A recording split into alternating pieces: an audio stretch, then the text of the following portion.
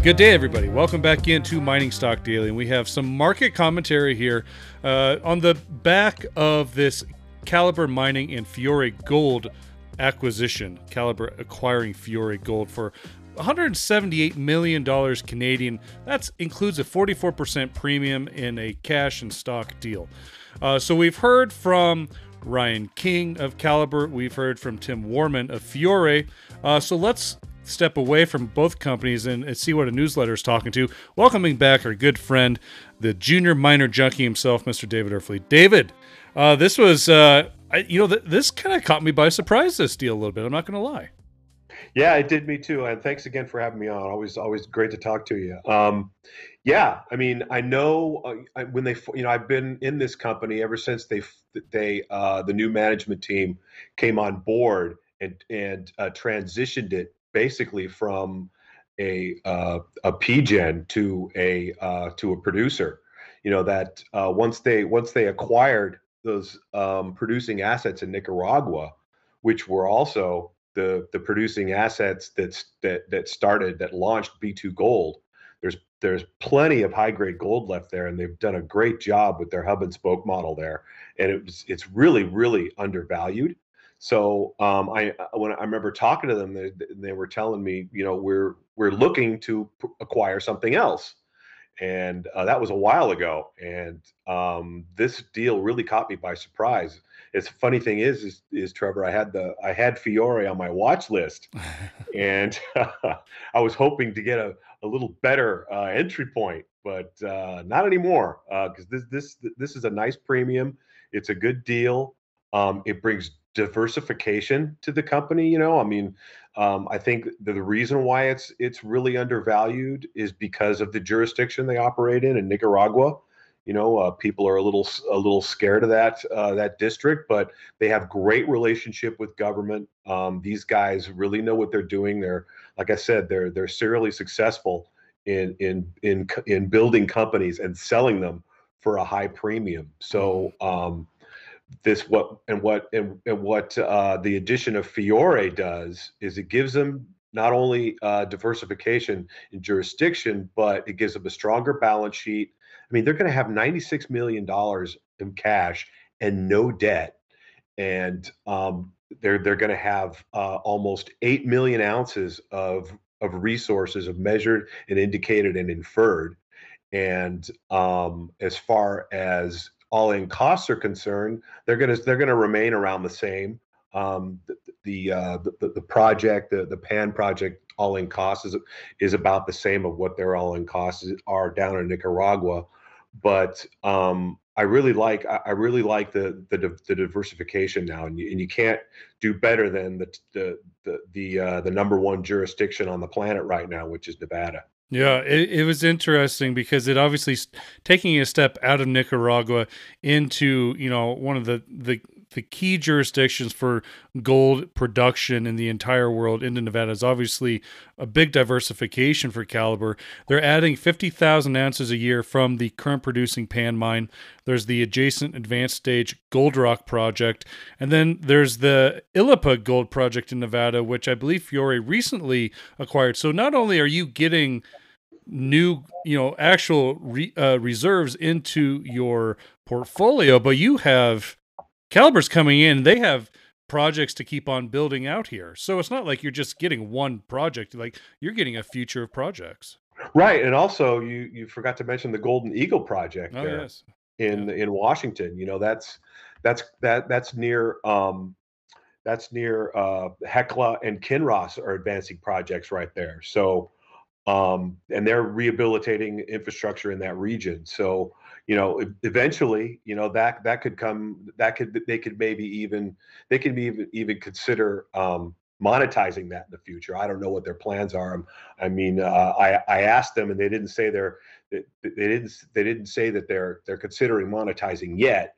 But you never know. But like I said, yeah, it's great to have all these projects now in the pipeline in less risky jurisdictions. Yeah. You and I were kind of, laughing back and forth before we pressed record because you asked me if I liked the deal. And I said, I told you, I was like, yeah, I think I do like this deal.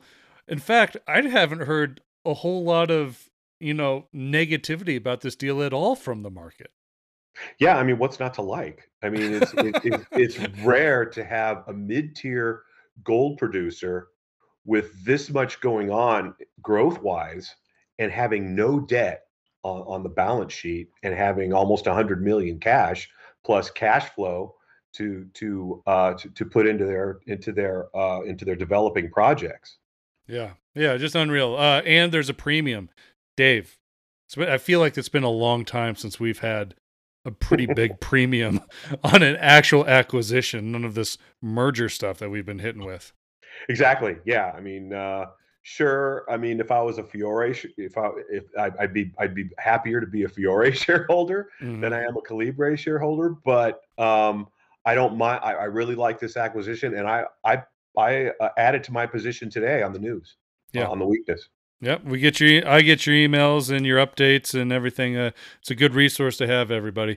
I do want to go and kind of get your general sense here in the junior mining space, because we're seeing finally some breadth and things are picking up. This is also happening in the middle of what is typically tax loss selling season here, Dave. So, I don't know if the wind's fully to our sails, if there's some volatility ahead of us. This is a pretty interesting time of year for all this to happen. Gold is moving.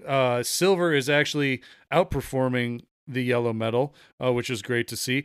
And actually, in the junior sector, we're seeing a handful of companies every day have really big moves. So people are paying attention. There is some equity flowing into this space.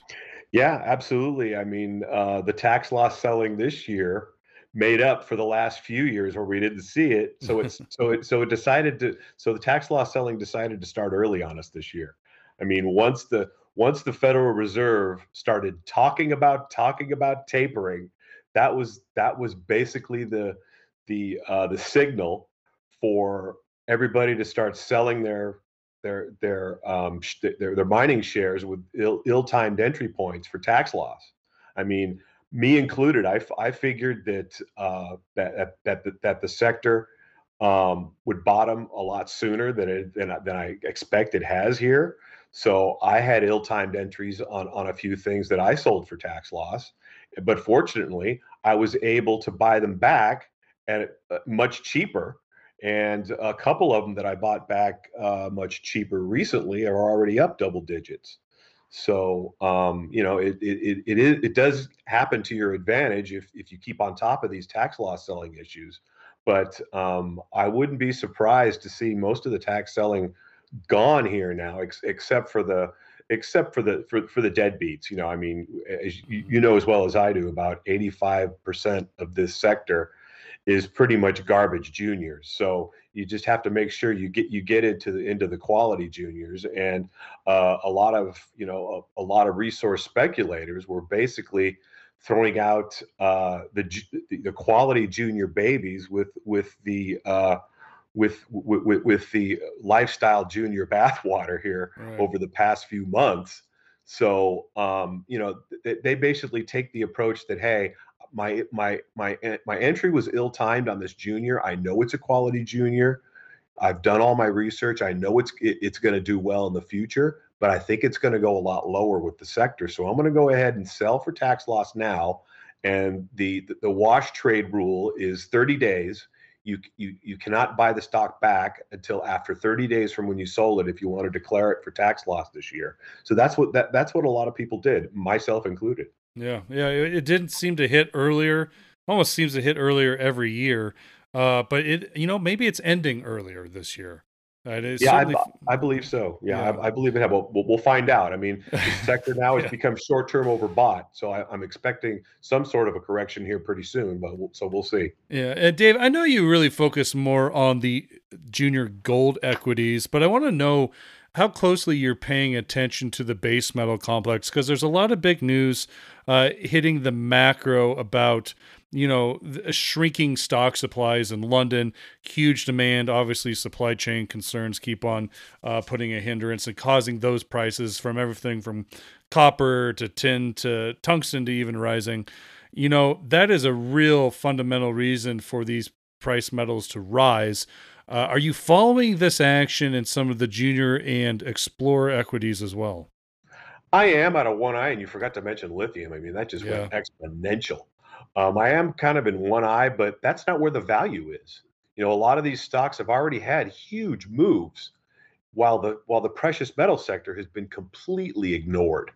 So that's where I see the value right now is in gold and silver, and there are some copper plays out there that are still undervalued, but not too many.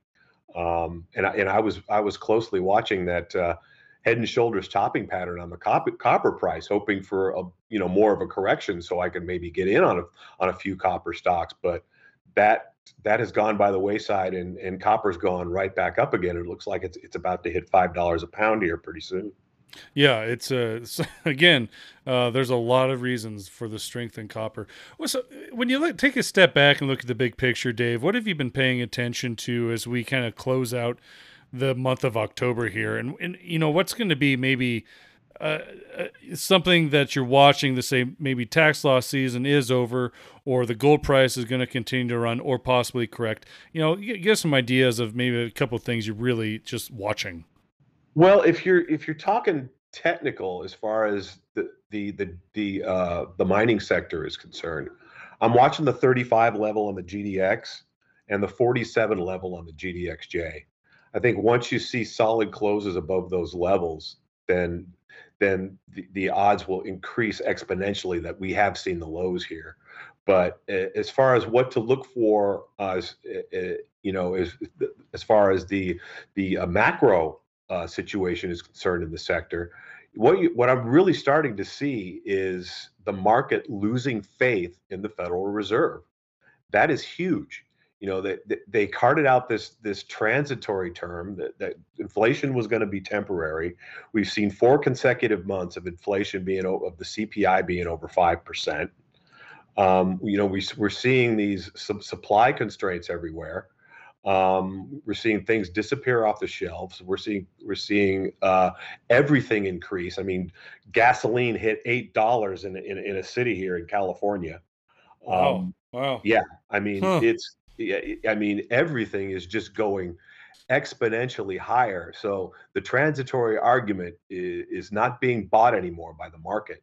And ever since we had the very last day of the quarter, Trevor, I like everybody else was closely following the gold price into the end of Q3, and I'd built up a 25% cash position in my junior portfolio, hoping that I'd get some even better prices going into the last day of the quarter, maybe the first few days of the fourth quarter.